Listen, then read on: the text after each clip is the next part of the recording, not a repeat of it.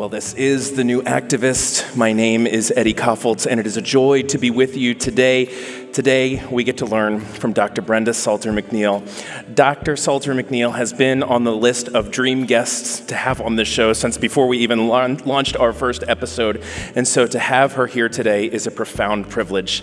By way of biography, Dr. Salter-McNeil is a sought-after speaker, preacher, author, professor, and thought leader with over 30 years of experience in the ministry of reconciliation. Dr. Brenda earned her master's in divinity from Fuller Theological Seminary, her doctorate of ministry from Palmer Theological Seminary, and was awarded the doctorate of humane letters from both North Park University and Eastern University. That is an incredible bio.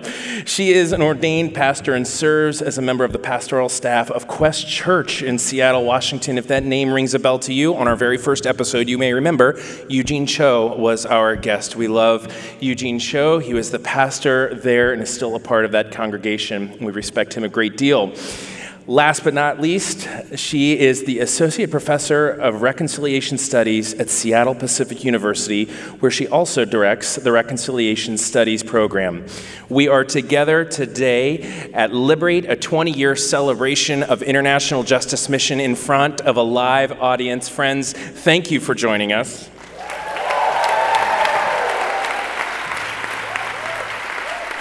And would you please join me in very warmly welcoming Dr. Brenda Salter-McNeil.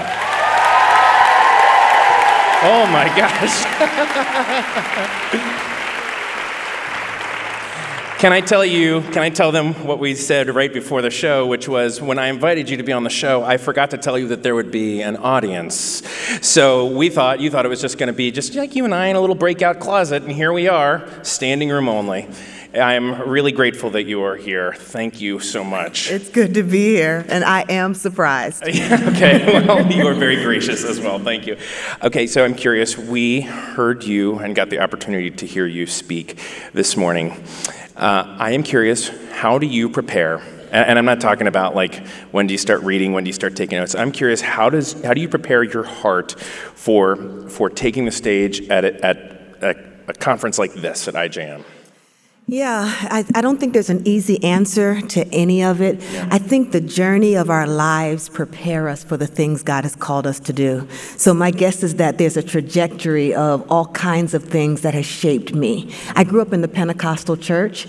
I'm grateful for it. I say it all the time, in part because when I went to seminary, if you said you were Pentecostal, you were looked at with this kind of suspicious kind of glance like, oh, that kind of church. That's right. But in truth, that prepared me to be the kind of person who can, in a moment, listen to God and believe that God will speak. So when you hear me say things like, I was in a line and God spoke to my heart, that for me is real because I was cultivated in a community of people who believe God is alive and well and speaks. And so I come to the preaching moment with that belief system. Yeah. It's at the foundation of who I am.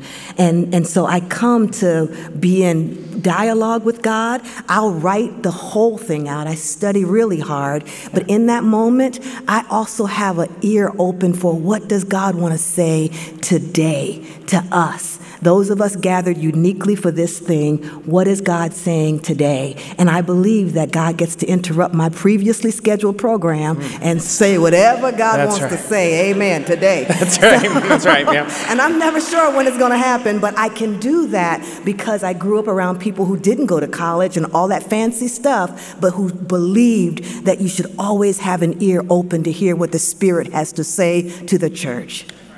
And that's what was incredible about watching you this morning because like it struck me, like I'm just emceeing the event, but it struck me even as I walked up there that we are talking, it's a different kind of room, right? It's a room that cuts across denominational, political, cultural lines. I mean, this is really, there's no way to define the space too much, yet you cut right through that. I mean, is that, do you find that is something that you intentionally have to work on, or is that just your ability? Is that God speaking through you?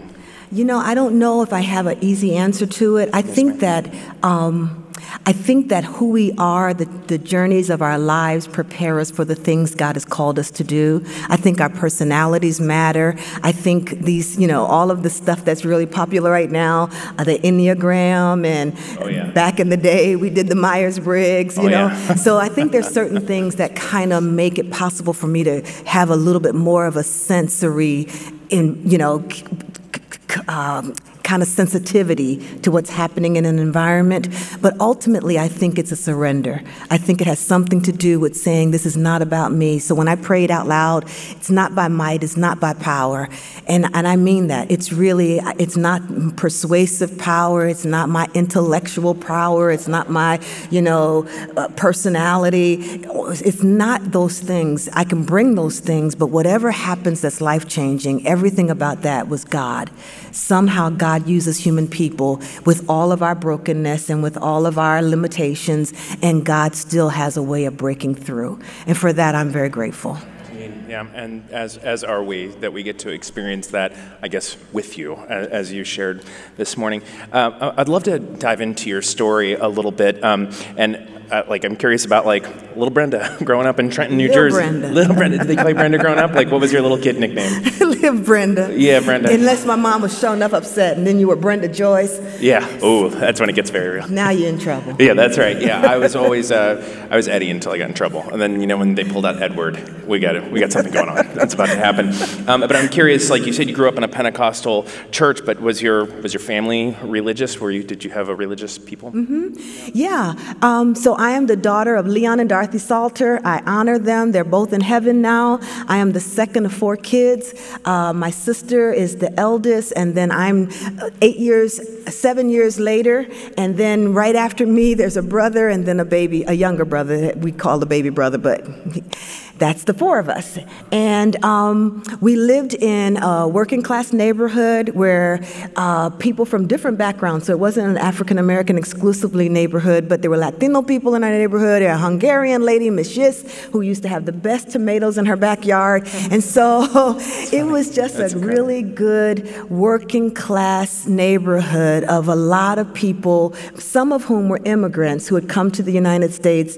At that point, a lot of industry was in that part of the country, and people were drawn to working in China, in the China Linux. China was there. So there were a lot of things that caused people to come and make a living there. And so I grew up believing that people kind of got along and that there was a sense of working hard and all that kind of stuff. We went to church where we went around the corner. There was a Baptist church maybe 2 blocks away, and that's where we as little chickens followed our parents off on Sunday to go to the little church. And so that's how I grew up. That's the neighborhood. That was the place. I think that I was, out of the 4 of us, the most inquisitive, so I'll own that. My mom would say, you talk too much, and she just didn't know a gift was trying to brew inside. She just didn't see the Holy Ghost at work, but she just said, you just talk too much. Yeah. And I also asked a lot of questions. So at some point, the neighborhood church that we were going to was much more religious than it was spiritual. So you went to church because you were supposed to go to church. And you sat there for the service, and you dressed properly, and you didn't make noise. But it didn't resonate deeply enough transformatively for me. So at around 16, I began asking different questions. I began seeing hypocrisy, if the truth be told. It just felt like, why do we do this? And that's when I began to go to this Pentecostal church. A friend of mine from high school played the piano at this church, and he invited me to come. And it wasn't utopic. No church is, I think. But what I saw there was a vibrancy of faith and a sincerity and a 24/7 commitment to Jesus. It was strict now. It was not the fun-loving Pentecostal church. They expected your life to change. Yeah, really? What were some of the rules? Oh yeah, no pants for women. We were a holiness church, and so lipstick, pants, earrings, all that stuff that looked like worldly stuff. So Scripture was taken quite literally. I do love that you are both wearing pants and lipstick I worked at and this. earrings right now. I have been liberated. Amen. Yeah, you have. I have been liberated. No drinking, no smoking, no chewing. I mean, it was just a strict anybody who knows what I'm talking about, just so. Okay, so it was just, and I was critical of it at the time, but what I loved about them is they lived that. There was sincerity and integrity, and I would pay a lot of money right now for a little integrity. I would just love to see folk line up. I would just like to see things match. These people matched. You could wake them up 3 o'clock in the morning and they would, Jesus. Like, okay. I love them. Yeah. And so let me tell you what I'm doing. I'm trying to bring pride and dignity to them, because when you read my bio, people would think Fuller made me, or the doctorate degrees made me, or because I go to a church, that's where. No, it's people that you will never meet, you will never hear about, their story will never be told. They would be throwaways. It's the kind of person in Scripture where it says, and her story will be told wherever, now you don't even know her name. That person's name is nameless in Scripture, but something about that person's impact will be told wherever you hear this story again. That's what I want to be for them. You'll never meet them. You'll never know them. Most of them in heaven now, but I want them to have dignity so that they take credit for this. I'm happy that they polished it up at Fuller and other places, that's right. The core of this came from Emmanuel Tabernacle Pentecostal Church. Oh my. I love that you do that. There's always this honoring of, I just listened to the last sermon that you preached at Quest, and you opened it by dedicating a sermon. Well, I've never heard this done ever. You dedicated the sermon to your parents, and because it was it was their anniversary and first date, right? Which yes. is so sweet. But you to dedicate a sermon, and I just love that there's this constant refrain that you will not let anyone, when we're talking about you, forget where you came from. To that end, I'm curious about growing up in the church, in the Pentecostal church. Is that where you learned the rhythm and song of how you speak? Because there's a music to it. Oh, that's nice to hear. Thank you. Really, thank you. I don't think so. Yeah. Or is that just you? I'll tell you a couple things. Most people don't know this, and so I was a speech pathologist. Before I became a speaker, a minister, before I even knew I could be a minister, I was just glad I got my life together and I was being better than, my mom was like, come on here. And so at some point I did become born again, and it wasn't any more act. I just didn't just visit the church because it was lively. I actually gave my life to Jesus Christ when I was 19 years old, a student at Rutgers University. So out of that commitment to Christ, I did make the radical changes that the church was looking for. For a little bit, you would have seen a really straight-laced young sister who took her Bible everywhere and was loving Jesus and right. giving my testimony everywhere. Right, because you're reconciling that intersection of faith and religion. Now you're in both worlds and holding them in tension, and how do you... Exactly. Yeah. And I had college students around me who modeled something that helped a lot. I was able to see a younger version of that type of passion that was more palatable, I could emulate that. I could see it. That's what this looks like inhabited in this kind of a body. So my major was speech pathology, and I think I began to have this love of language, love of the sound of words and all of that. I think there was something there for me. But I'll tell you a story that has something to do with reconciliation. I was put in speech therapy when I was in college. I was the only African-American person in my class, and my teacher put me in speech therapy. Now, I had no idea that I had a speech impediment. Up until that point, nobody ever mentioned it. And what she considered a speech impediment was what some people would call Black English. I would say the word ASK, ask, as acts. That's just the way we said it, ask, or nowadays people will say, what's up? Right. And now you even spell it, what's up, But she heard that as an inability to speak. Yeah. And that's important to say, right? Because she didn't say you're bilingual or you say it differently. It was basically there's something wrong. There's an inherent flaw with how you're speaking. Yes, and you need therapy to correct this.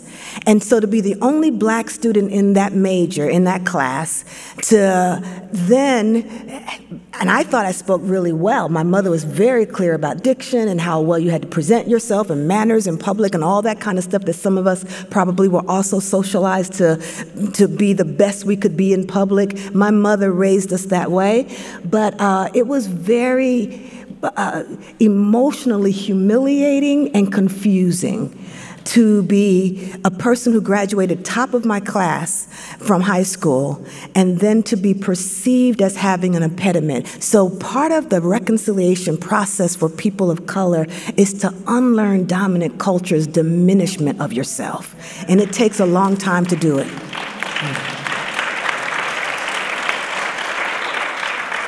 In this path towards becoming, now, like one of the preeminent scholars, writers, speakers, thinkers on reconciliation, do you feel like where else in your early journey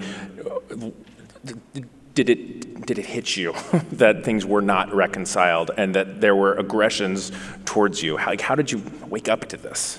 Well, my husband's a psychologist, so I'll say we talk about this whole racial socialization, and he's the kind of guy who thinks a lot about all the theories behind it all. But I don't think there's any person of color who does not get socialized to think about this. This is like kindergarten stuff.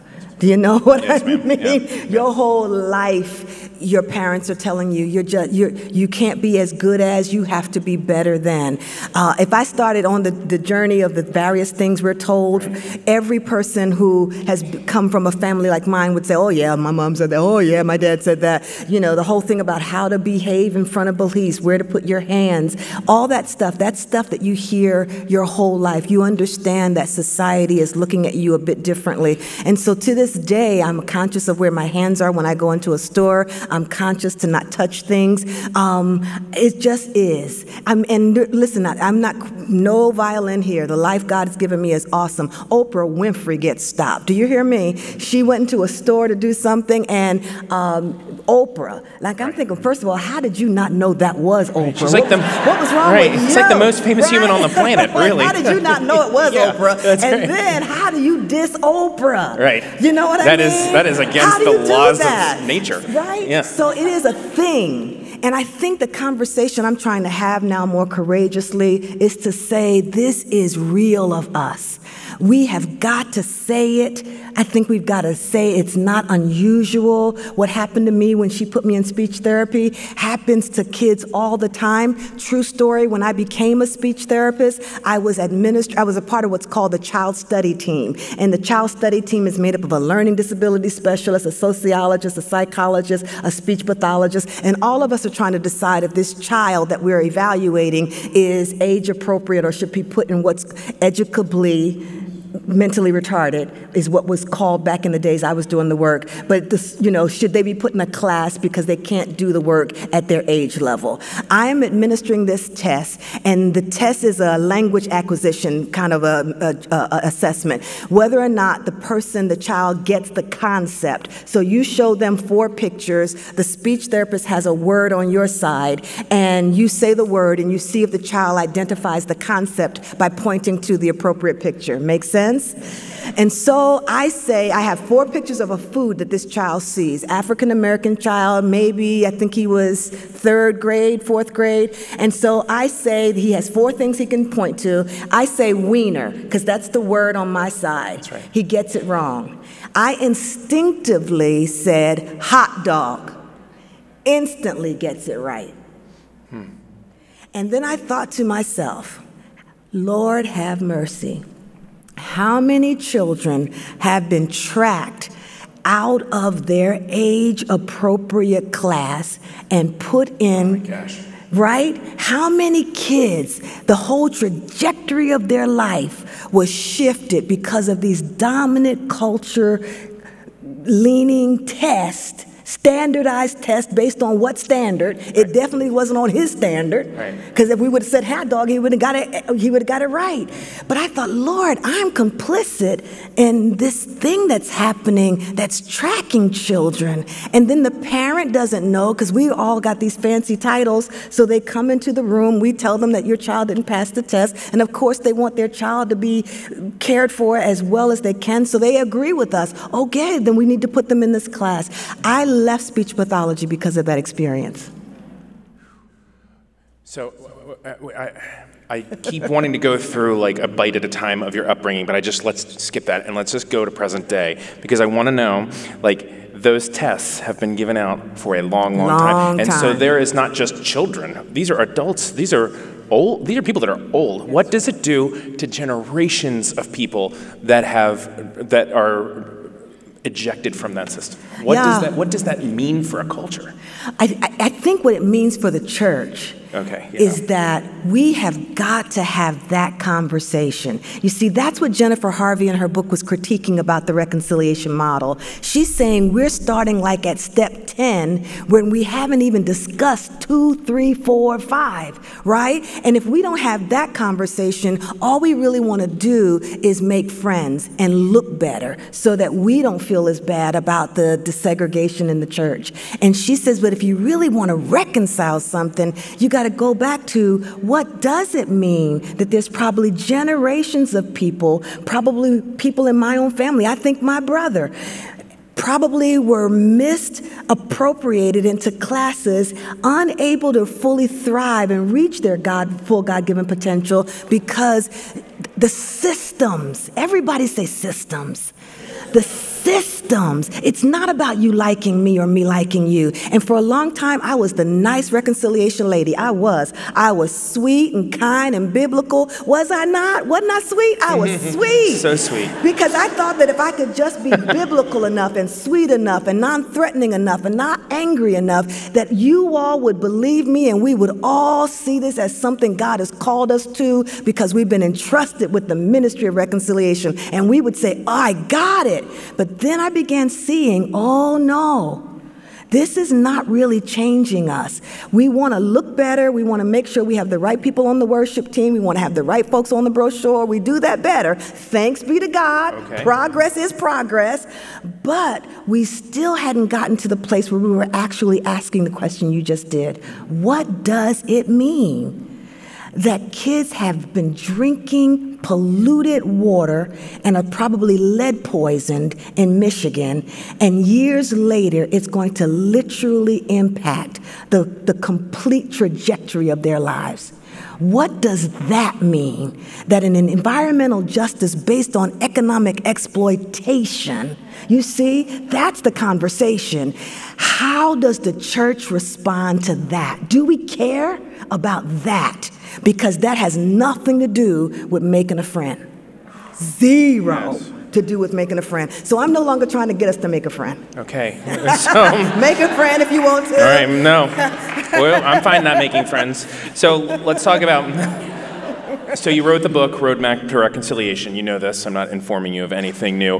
But at the start of the book, you addressed a tension that I've always felt but never been able, I never knew it was a tension, and that is the actual fundamental defining of the word reconciliation. You even shared kind of your own wrestle with, like, in my book, I tried to not name it this. Can you first walk through kind of that debate that happened in your mind, and then can you define reconciliation for us? Like, what does it mean? Yeah. Well, there are some people who feel like the word reconciliation is an oxymoron. They won't even use it.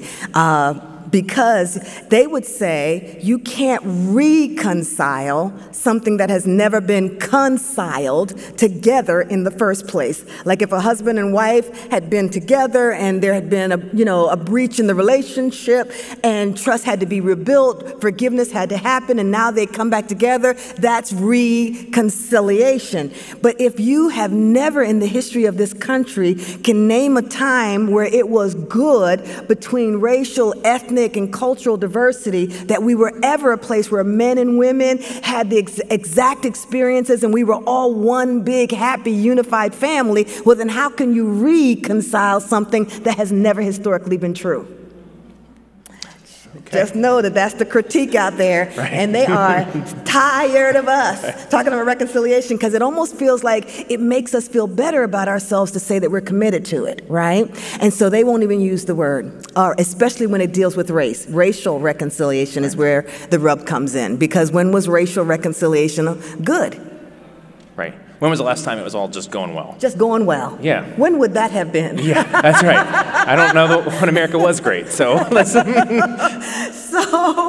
So I hear the critique, and I take it very seriously.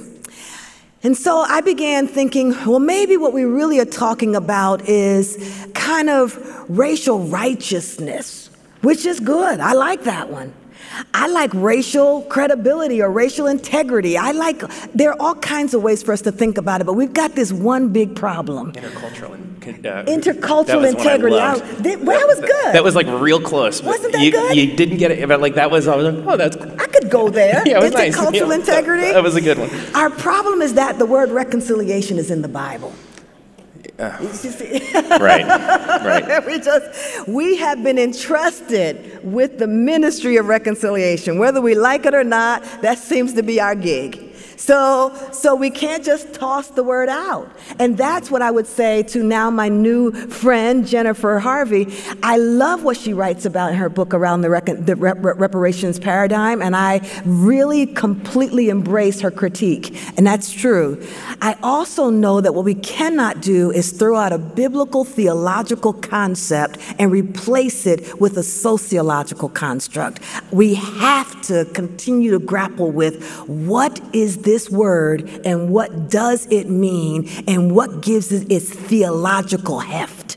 Where does that come from? And so my definition of reconciliation is spiritual. I don't start from a historical beginning, because I don't believe that the beginnings of reconciliation starts with our country or our racial issues. The beginning of that word that God entrusted us predates the United States. This is the call of God on the people of God from the beginning, and it's this. This is my definition. Reconciliation is the ongoing spiritual process. That's what I believe. I believe it's a spiritual process that involves forgiveness, repentance, and justice that restores broken relationships and systems to reflect God's intention, original intention, not our intention, but God's intention for all creation to flourish.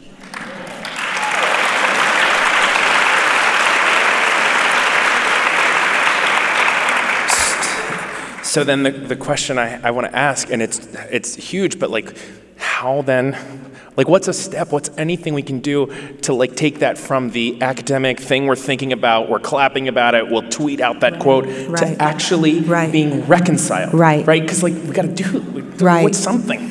I guess I want to say a couple of things to both the audience listening to the podcast and to those of you who are here. I literally love the church. I really do. Sometimes I wish I didn't the way I do. I love you. And it's just like my mom said when I was a little girl, you just talk too much. You're too friendly. I've always been this way. And I think that's one of the reasons why the call of reconciliation has fallen on my life. I literally love people. It's not an act I'm not putting on. I really mean this. I love God, I really do, and I love you. And I want the church to regain its credibility. Because right now, people don't believe us, and they shouldn't, because the real sermon is the way we live our lives. That's what they're looking for. And so when you ask what do we have to do, I think first we've got to realize that this is not about partisanship, it's not about politics, it's not about social stuff. It's about the credibility of the gospel of Jesus Christ. It's about recognizing and reevaluating, and I really mean this. It's almost we have to ask ourselves about our own discipleship. I have a friend right now who's working on a book after Charlottesville and the tiki torches and the young white men, you will not replace us. going to Jewish synagogues and threatening people. What in the world? Who of us ever thought we would see something like that? Someone going into a church at Bible study and killing the people in Bible study. Who ever dreamed we would see something like that? See, that's the kind of stuff we cannot be silent about on Sunday morning. I don't care what your political background, I don't care what your whatever, we cannot not care about that kind of stuff.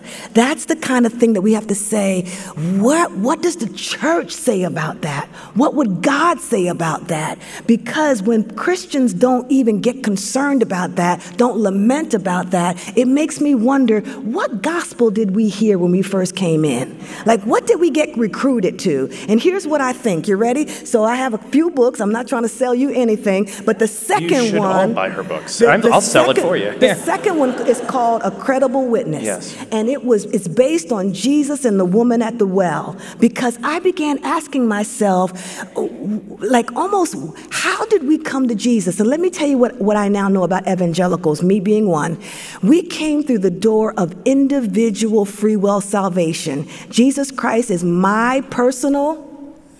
I asked Jesus to come into my. And that's how we understand the gospel. That's how we came to Jesus. That fourth spiritual law or whatever we used, and thank God for that law, it helped me come over. But that kind of way in had nothing to do with anybody else. It had to do with me and Jesus. Amen?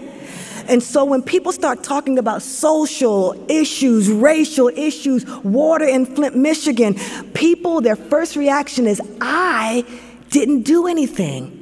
I didn't own slaves. I'm not racist. Do you hear the individualism in that? So we just can't wrap our brain around, the corporate concerns that we have to talk about systems, right? In that exchange with Jesus and the woman at the well, I saw something. We are reconciled to God, because most people preach the woman at the well, and all we hear about is how Jesus met her at the well, and that day she was reconciled to God. By a show of hands, how many heard that narrative of the woman at the well? She had a horrible life. Yes. Jesus came to the well, met that lady, and he read her. She came to faith, and she was reconciled to God. But I'm here to tell you that more than one type of reconciliation happened in that exact same exchange. She got reconciled to God, and a man and a woman, a Jew and a Samaritan, amen, a rabbi and a woman of ill repute, all kinds of boundaries were bridged from that same interaction. So I believe that the gospel is the cross, both vertical and horizontal. And anything less than the cross, we're not preaching the gospel. We have got to say, when people first come to Jesus, you are reconciled to God, and you just became a part of a multinational family in the same soup. Amen. Yes. Amen. You are now connected to other people. Right. Period. This thing in the book of Revelations, that every tribe, every nation, every language, every ethnicity, that's your new people. Yes. Amen. Yes. And if we didn't hear that, we need a redo. All of us, we need to go get a whole new redo and say, can I please come to the full gospel? I'd like to take the whole thing so that I don't have to keep trying to decide, is this the real gospel or is this the social gospel? It's the gospel. Bam. Yeah. It's the whole gospel. Amen. Yeah. Amen. And none of us get to elect out of that. So in answer to your question, I really think the first step is to reevaluate Christian discipleship. Because if your discipleship is not demanding that of you, I'm needing to ask questions of what are we hearing in our new members classes? What are we hearing in our discipleship methods? Something's been lost. Something's been missing. And I would beg us all, pastors, if you're in the room, let's go back to what we're saying to people, how we're evangelizing and how we're discipling people into the kingdom of God, because they're missing it. So when they hear a person like me call for reconciliation, they wonder, what does that have to do with it? And the fact that that's the question says that they missed something coming into the kingdom. Yes. Yeah. That is clap worthy. They missed something. in our last moments together, I just want to make sure that, like, people just can't always just sit next to you and have you just teach them. You tell that thing, huh? Tell the thing. But I am curious, like, what, like, you've written, you have curriculum. I know you're not here to pitch, but I'd like you to, if you don't mind. Like, tell me what we could do, because there's going to be a practical piece to this where people are like, help. This went by so fast. Gosh, I love this. I'm a new podcast member now. You are so kind. This was all to get me to be a part of this podcast now. We're listening to this. So listen, I had a friend, a young man who invited me to speak. His name is J.R. Roscoe. So J.R., if you listen to the podcast, hey, what's up? And he said, Dr. Brenda, do you have like a strategy or an implementation process for people who read your book, Roadmap to Reconciliation, that they can take these principles that you've written about and implement them in their congregation or their organization? And I thought, no, I don't. Just read the book. There are questions at the end of the book. Yeah, you'll figure it out. You just got go this. ahead and read.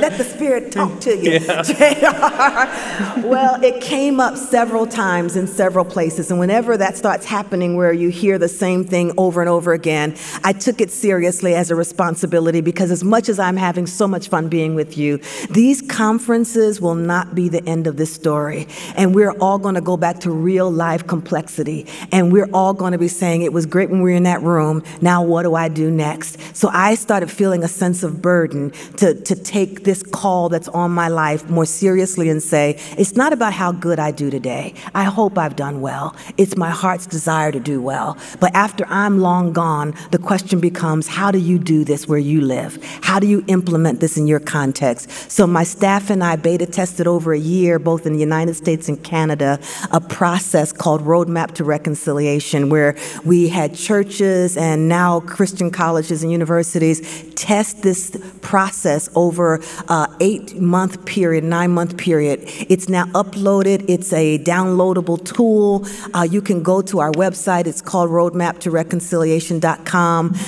The book has been, some things in the book have been updated based upon the test, but it literally is not a cookie cutter. It's not telling you what to do. It guides you through a process of assessing your context so that you can then use that as your tool or your guide to show you how to figure out how you contextualize this in a way that's relevant and livable given your specific needs and where you are. Reconciliation is contextual. It's not going to look the same way every place. Amen? And so, can I end with a quick story? I hope you would. There's a church where I live in Seattle who has said to me, Dr. Brenda, we're meeting with a black church and we're going to be doing this with this black church. And I was supposed to be happy and clap because I'm black. And so, this was supposed to be the epitome of we're really doing reconciliation now. And I mean, I'm happy enough for them. But I said, well, tell me more about your history of your church. Long story short, this church began years ago, 100 years ago, as a mission to Native Americans in the Pacific Northwest. Mm-hmm. Yes, I said this. There's a lot to that. I said the same thing. That's right. Isn't Tell that me about interesting? that mission. Right. And so they began talking about the mission more. And so I said, before we talk more, can we just take a minute to pray? Back to the little Pentecostal girl here. So I said, well, can't we just take a little minute to pray? So we're praying. And the pastor sitting right over here, because this is a multi-campus church, the pastor sitting right next to me during prayer, he said, and so I thought, So after prayer, I said, Pastor, was something significant for you during prayer? And he said, you know what? Our campus parks our cars every Sunday at the Native American Cultural Center. I never even thought about that before.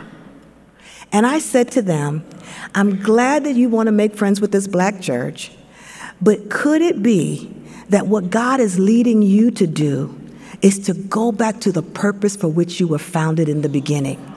Maybe, just maybe, instead of saying you had Dr. Brenda Salter McNeil speak, maybe what you should do is figure out how you can find Duwamish people. Where are the Leschi people? Where are they?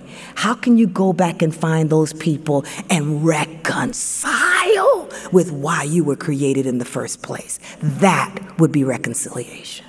Friends, Dr. Brenda Salter McNeil.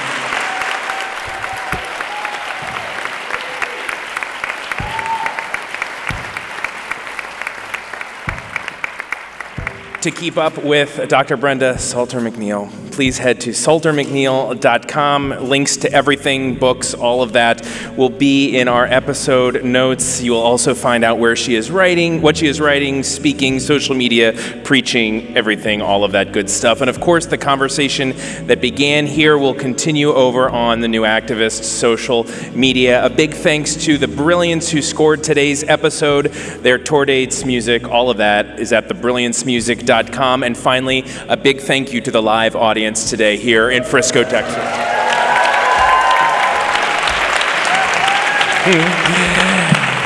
And with that, we go back into the world on behalf of Dr. Brenda Salter McNeil and my colleagues at IJM. I am Eddie Koffoltz. Take care, friends.